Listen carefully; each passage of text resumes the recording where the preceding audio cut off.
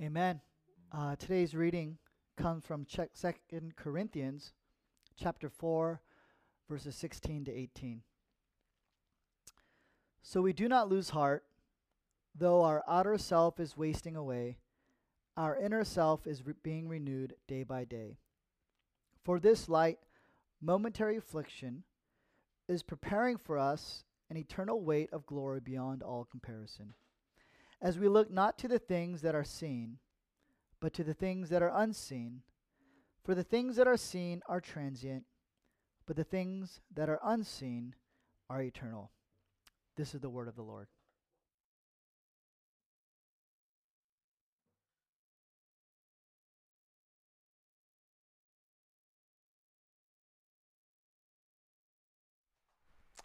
All right, good morning, guys.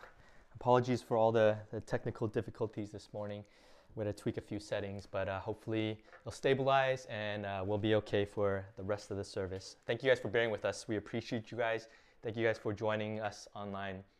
So we finished our sermon series today about facing our fears in times of uncertainty, and I wanted to end us in 2 Corinthians 4. And this is where we see the stark contrast between Paul's suffering in his life and in his ministry next to the glory and the riches of Jesus that awaits him on this other side of creation. You know, in our entire series, we never wish for suffering, but we don't ignore suffering because we can't, right? We can't escape it in this fallen world, and so we learn to face it head on. And what I love about the Christian worldview, the Christian belief of suffering is not only do I believe that it's actually true, but that there's so much meaning and purpose in all of it, right? In all of life, even the seemingly mundane things of life, everything is working towards something greater, even our suffering. And so nothing is wasted. If we look at our own Western secular culture and its worldview, suffering seems more random, right, and meaningless. In this worldview, our lives and our purpose will be simply to minimize pain, suffering, and hardships, and to elevate comfort and security and happiness. And then when trouble comes, as hard as we try to avoid it, man, we are lost. We're confused. We don't know what to do. And so we're not always prepared to deal with suffering. Tim Keller, in his book, Walking with God Through Pain and Suffering, he says this about our Western culture's take on suffering. Sociologists and anthropologists have analyzed and compared the various ways that cultures train its members for grief, pain, and loss. And when this comparison is done, it is often noted that our own contemporary secular Western culture is one of the weakest and worst in history at doing so. You see, Keller is arguing that our Western secular answer to pain and suffering is inadequate. It doesn't prepare us and equip us as a society. It doesn't equip us well to suffer. But for the Christian, if our suffering has meaning and purpose, and to the degree that we actually believe that it does, then we will live very differently in light of our present suffering as we look forward to a renewed future. We will live with so much hope and so much joy. We'll learn to not lose heart. And so let's jump right in. We have 4 points this morning.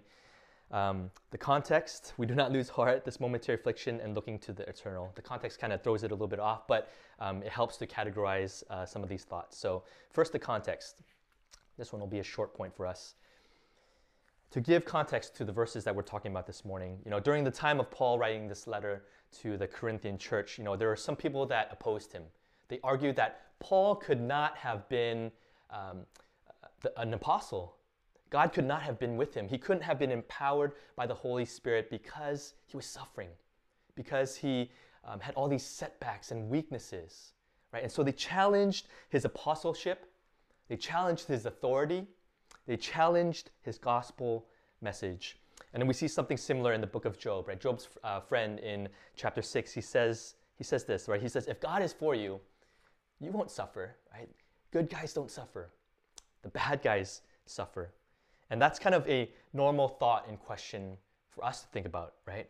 We believe that if God is for us, then surely we'll have a prosperous and a successful life. Surely we'll have that spouse, that kid, that family life, that house and that job that we've been waiting so patiently for, working so hard for, won't we? But again and again, we see in the Bible that being a child of God does not necessarily mean that we'll have prosperity in this life, at least not in the prosperity that we think of. So I don't want you guys to miss this point. Prosperity and suffering in your life is not a good indicator of whether God is for you or against you. And of course, Paul knows this, so he pushes back on his opponents, right? He argues that his weakness and the suffering does not mean that God is not with him, but they're actually the very things that display the glory of God in his life and in his ministry, right? They confirm the gospel. Paul's suffering and weakness are the very things that are necessary to show that the gospel is not about him. It's not about his glory. It's not about his achievements or strengths. It's about God and his glory and what he bestows upon us. Paul is simply an instrument in the hands of a glorious God. In a few verses earlier to our passage, Paul explains this further, right? He writes that famous line that we have this treasure of the gospel in jars of clay, meaning we are these ordinary people. We are just these weak and broken vessels that are holding this invaluable treasure, this worth of God. It's sort of like when I was ring shopping with Lauren over 13 years ago, and we went to the Stanford Shopping Center where they have all these fancy shops. And so we went to Tiffany's and Cartier's. And at that time, I was working as an EMT on the ambulance for Alameda County. And I was working full-time, making $12 an hour. And so I remember going to Tiffany's and I was holding this ring. I think it was like $8,000 or $10,000. And I was like, this is crazy, right? This is like so expensive. It was a fortune to me, right? I ended up buying something cheaper online. But this is like Paul and the gospel. This is like us and the gospel. We are simply God's ambassadors displaying this fortune, this glory, this weight, this worth. So this is the context leading up to our sermon passage this morning. Paul is saying that his suffering, our suffering, has a purpose. So let's look now to our verses. This comes to our second point. We do not lose heart. Verse 16 reads this: So we do not lose heart. Though our outer self is wasting away, our inner self is being renewed day by day. There are two things I want to talk about here in verse 16: the wasting away of our bodies and the renewal of our inner being. So very simply, we talk about death and we talk about renewal. So death, right? Death is one of those things that none of us can escape. We try to eat healthier, we try to exercise more. Recently I bought a Fitbit. I started running, doing cardio more, tracking my running, tracking my sleeping to make sure I'm healthy. I've been taking niacin, which is B vitamins, to try hopefully help lower my cholesterol. And like a lot of you guys, I do a lot of self-care. Take vitamins and supplements. We try to take care of our physical bodies to prolong its functions, to prolong our lifespan. I read somewhere that LeBron James, he spends $1.5 million on his body alone per year. Right? I know that's like $1 compared to LeBron James, but that's a lot of money. Right? He's trying to prolong his career, prolong his body and his life. We'll do routine checkups at the doctors. We'll go to the optometrist. We'll go to the dentist. Any sign of sickness or something that's wrong, we'll do procedures. We'll have surgery. We'll take our medicines because we're trying to prolong our lives. There's so many movies and shows about living beyond our normal lifespans too. I just watched this Netflix show on, it's a sci-fi show called Altered Carbon, and some of these characters are hundreds and hundreds of years old, and how they survive is they insert their soul and their conscience into these little things called stacks, right? And their bodies are these manufactured bodies. And so when the bodies begin to wear out and begin to die or they're killed, then as long as the stack is intact, they just transfer it to another body. And they call that re-sleeving, right? These bodies are just sleeves. You see, we try so hard to avoid death and suffering as much as possible, but we know it's inevitable.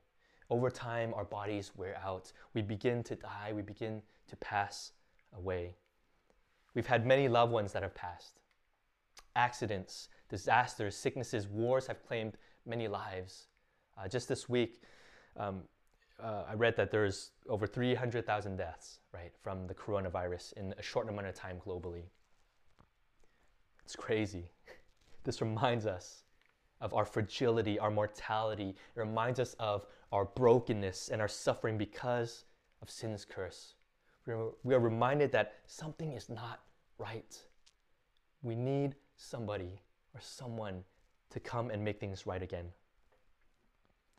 While we ourselves can't reverse the curse of death or sin, we look to the one who has begun to break and reverse this curse, right? We look to Jesus, who lived and died and rose for us to begin the renewal of all things. And that renewal begins first spiritually. It begins in our hearts. Inner renewal here means that we are growing inwardly. Our hearts, our spirit, our inner being, it's growing, it's being renewed as we abide in Jesus. And notice here that Paul says we are being renewed day by day. This means that this isn't just a one-time set it and forget it type of thing. It's something that is happening to us daily as we actively look towards the things that are unseen. And we're going to talk about that in just a moment when we go into verse 18. But when we first believe and when we first put our trust in Jesus for our salvation, we are saved. Our faith is secured by the blood of Jesus. But God is not done growing us. And what it means to be renewed day by day is that God refreshes our spirit and our souls and our hearts daily as we seek Him and grow in faith. Now think about our cars. Think about our gas cars and electric cars, whatever it may be. As we drive them, they begin to deplete with fuel and energy, right? And then we have to go back to a gas station to fuel up, or we have to go drive back home to plug in. Think about anything that needs energy to operate. Even stars like the sun will eventually burn out given enough time. Now think about us as people, right? We constantly need food, water, and sleep to physically be healthy, to live, and to operate. We get physically depleted very easily. Now think about our mental health and our spiritual health. It's no different, right? Those things also become depleted. We've all experienced mental and spiritual depletion. But when we feel mentally and spiritually depleted, how do we fill up? What does being renewed look like exactly? Well, the most important thing to know is that spiritual renewal comes from resting in the gospel, in what Jesus Christ has done for us, in dying for us, in securing our salvation. Right? The more we focus on God and what He has done for us through Jesus, the more we will be in awe and worship God. God's grace and love is ultimately what renews us and transforms us. But active ways we can grow in this renewal is by spending time with God, growing in our knowledge of God and the gospel, reading our Bibles, hearing from the very words that God has spoken to us, praying and talking with God. Having a set quiet time every day to do this, even if it's just 10 minutes, man, it's so important. And I know it's not easy, right? Because it takes work. But I want to encourage you guys in this. Take baby steps for starters. If not every day, schedule something every other day. Whatever it may be. Set an alarm. But be intentional. And as you have these personal times with God, ask Him very simply to renew your spirit, to grow your faith and trust in Him. Ask God to comfort and strengthen you in the storms of life. Other ways to be renewed by the gospel is by joining others on Sundays for worship, kind of like what we're doing here, but ideally it'd be in person, and hopefully that'll be soon. It's hearing the gospel being expounded on from the pulpit, right? Being part of a community group, being part of the men's group or the women's group, joining prayer meetups, hearing and learning from discussions and studies, hearing different people pray and learning from each other. This is how we get renewed. And that renewal will cause us to love and worship God more. It will cause us to love and serve others more. I know what ends up happening sometimes is that Instead of being renewed by resting in Jesus and resting in the gospel, we find other ways to be renewed. We get our quick dopamine hits and fixes with substances, with likes on our social media posts, with binge watching Netflix shows, with shopping, going on vacation, eating as much as we can. Man, we'll find so many other things to fill our hearts and our souls because we're depleted, right? We're looking for that soul satisfaction, that soul contentment, and we find it in so many things other than Jesus.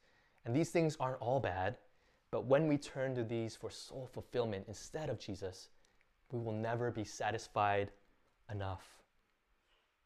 So church, I want us to see that our daily renewal and growth comes not from these quick fixes, but from resting in the daily mercies and blessings of God.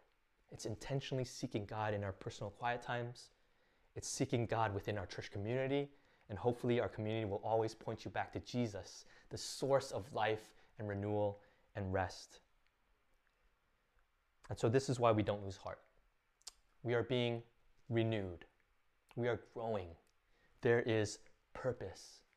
Even in the midst of wasting away, even in the midst of death and suffering, there is purpose. This brings us to our next point.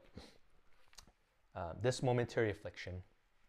And so we've established that suffering and death are inescapable, but we don't lose heart because suffering has a purpose, right? It displays God's glory and it renews us. And then verse 17 says this, we're told that this light momentary affliction is preparing for us an eternal weight of glory beyond all comparison.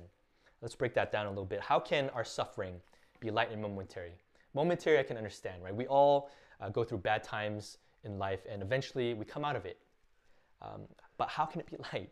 How can Paul say that our suffering, our afflictions are light? Sure, maybe if we're running, we trip and fall, we bruise our knees, we scrape our elbows, that is light and momentary. If we get into a fender bender, if we lose our keys, I would consider that light and momentary. But what about your 5-year-old that is dying from sickness? Your 5-year-old who has died in a car accident? What about all the injustices of the world? How can Paul call that light? Well, if we look back in chapter 1 of this letter, in verse 8, we'll have it up for you on the screen. Paul recounts his suffering.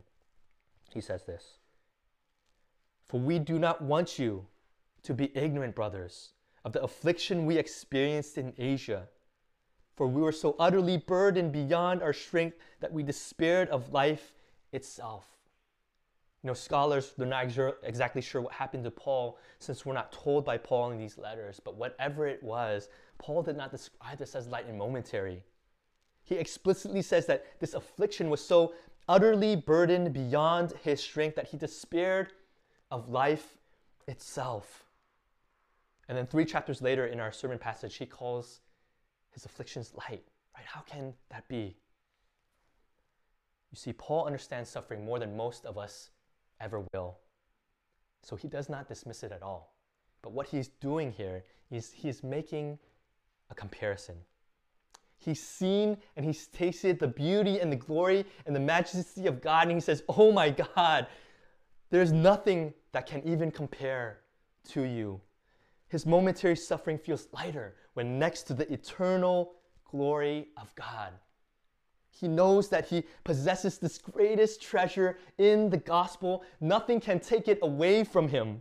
So it fills him with so much courage and boldness, even in the midst of suffering, and he unashamedly, for the gospel, comes and lives his life boldly, come what may, no matter what. Paul knows that his suffering is purposeful. It's renewing him as he trusts in the Lord to sustain him. He knows that glory is breaking through and it awaits him on the other side of creation, this creation that is wasting away. Even when his suffering is so great, even when the weight of his suffering feels like it's beyond his strength to carry, even when he feels hopeless, he can say with tears in his eyes that it's light and momentary next to the weight of eternal glory that is beyond all comparison, that is his and ours to have. Lauren and I, we have 4 kids, and I'm not going to speak for Lauren's side since I didn't physically birth the babies. I just cheered and cut the umbilical cord and took pictures when they were each birthed.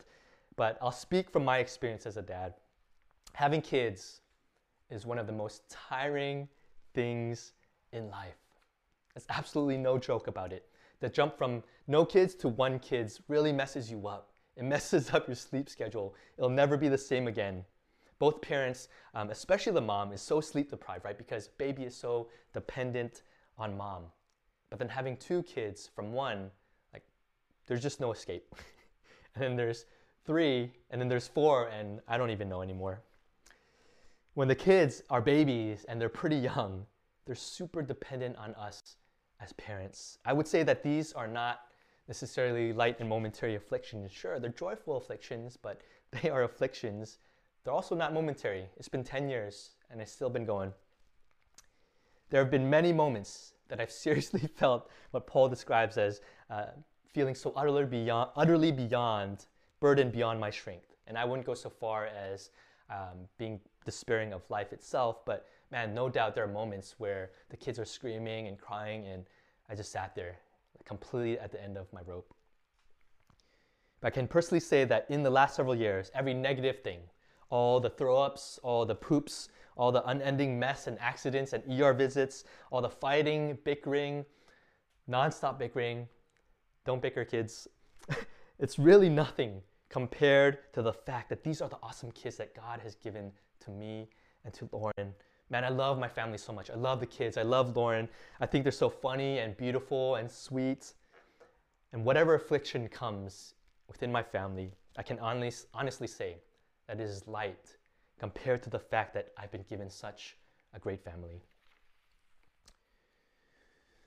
Church, it's very easy for us to get bogged down by the storms of life. There's no denying that. The storms are inescapable. We are all in this broken world together, and so we walk together. We remind one another of glory that awaits us, of Jesus, our end goal, our prize. He awaits. And we have this hope and glory even now.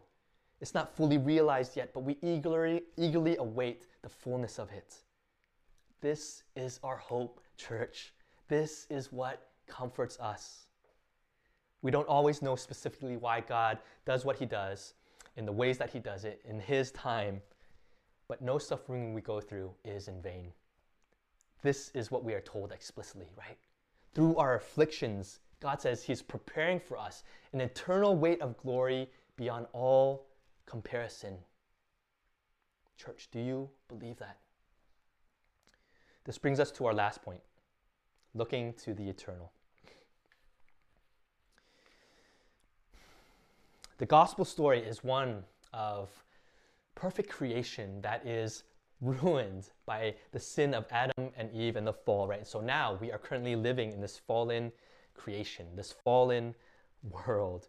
But we are redeemed. We're being renewed by Jesus, right? And now we're looking forward to glory that awaits us. We're waiting for its fullness.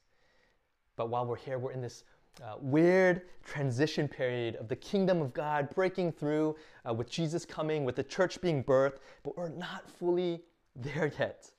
In this time of transition, there's still so much groaning. There's so much longing for the fullness of Jesus to return, to make all things right, to make all things new. And Paul says this in verse 18.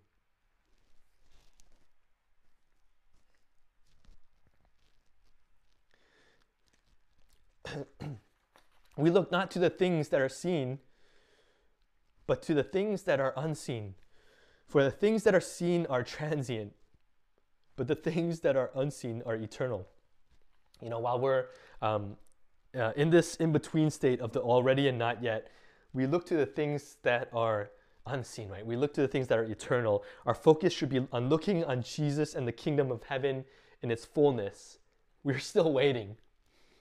We shouldn't be focusing on the things that are seen or transient and temporary, or in other words, we don't focus primarily on the things that we see within the world as we know it. And this is a bit tricky, right? Because experientially, we are immersed in this world, but we cannot physically see God. And so this is why we get lost with things in this world. Let's take the movie Matrix, for example. This movie is old enough that I think I won't be able to ruin it for you. But if you haven't seen it, I'm going to ruin it for you. Shame on you. It starts with these bad guys, these bad guy agents. They're hunting down Neo. They're hunting down Neo for some reason, and Neo is being played by Keanu Reeves. And that reason is that Neo realized that the world that he lives in is not all there is. He knows that there is something out there, another realm or another dimension. He's not sure what it is, but it's called the Matrix, and he's trying to find out what the truth is, and so that truth pulls him in.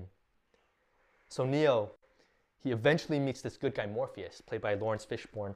It tells him that and Morpheus tells him what the Matrix is.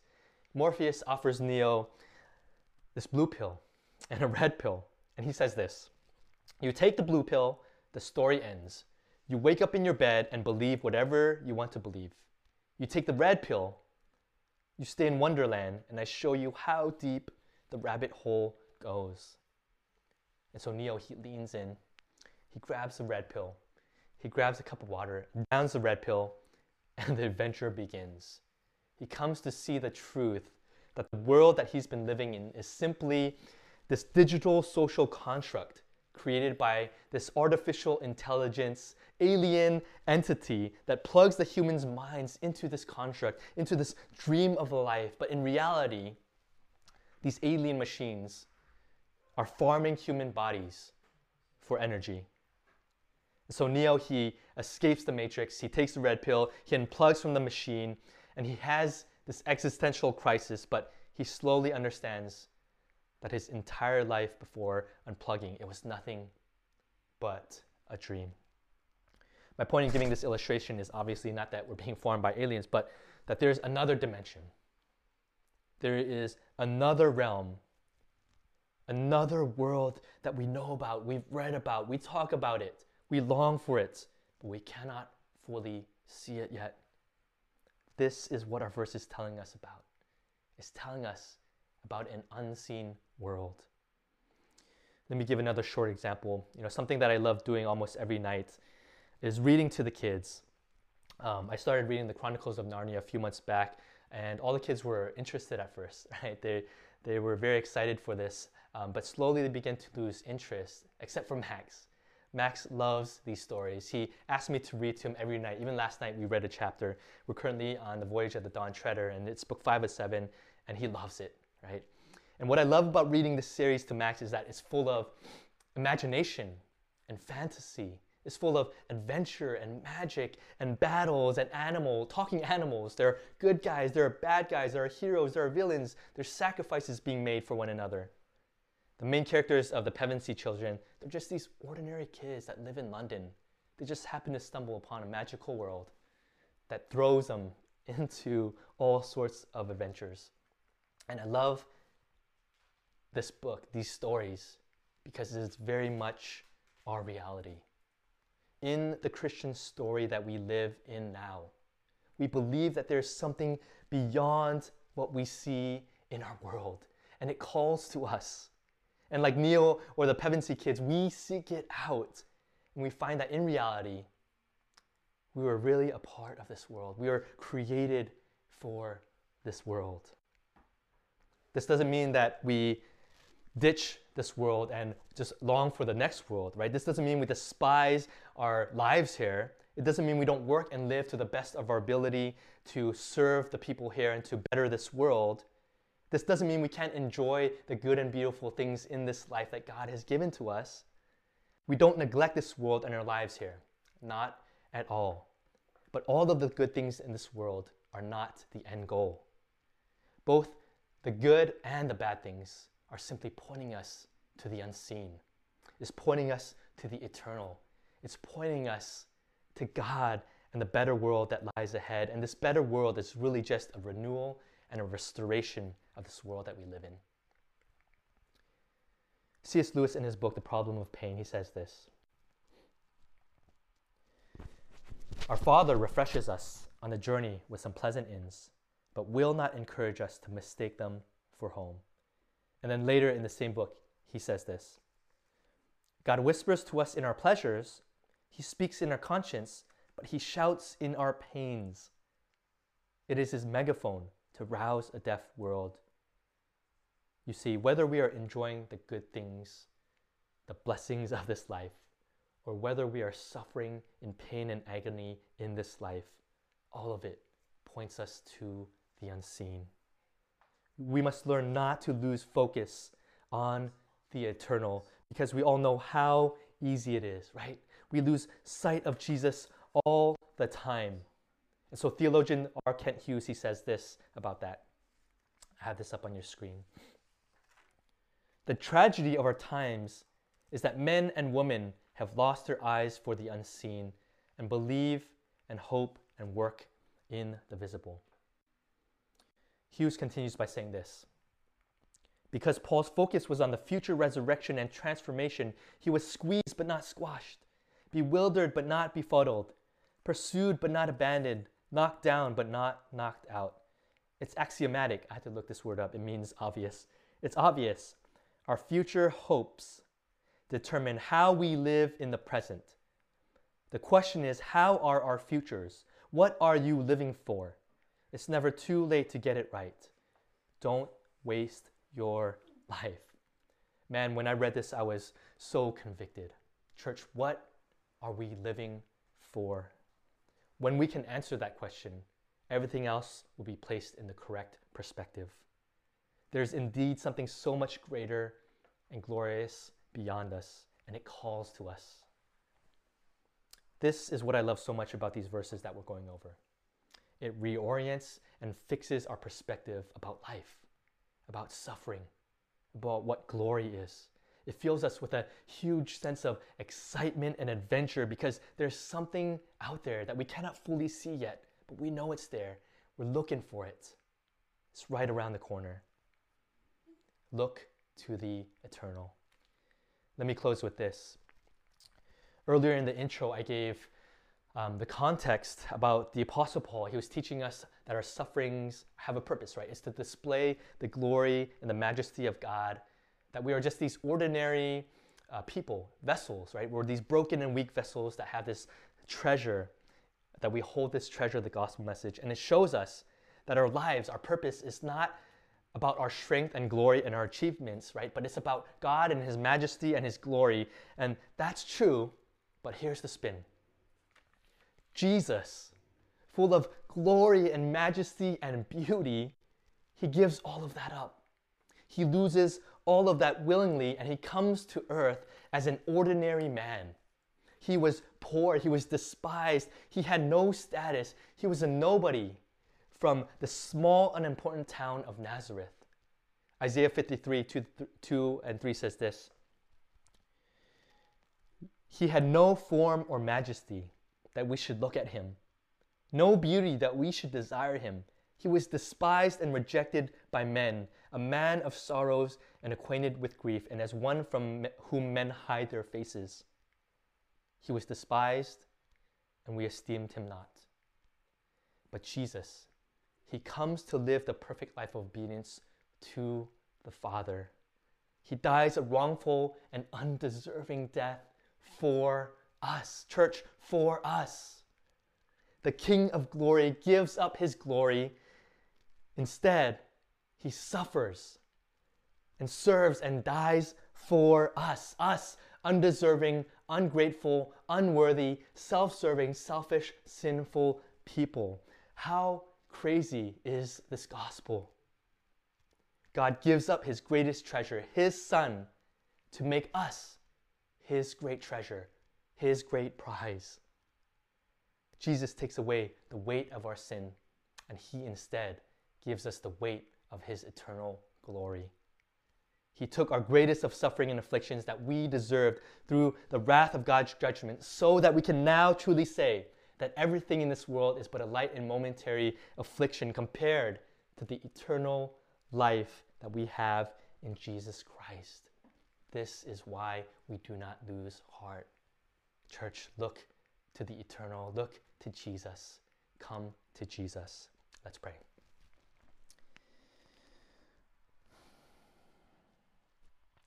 Our Father, we come to you this morning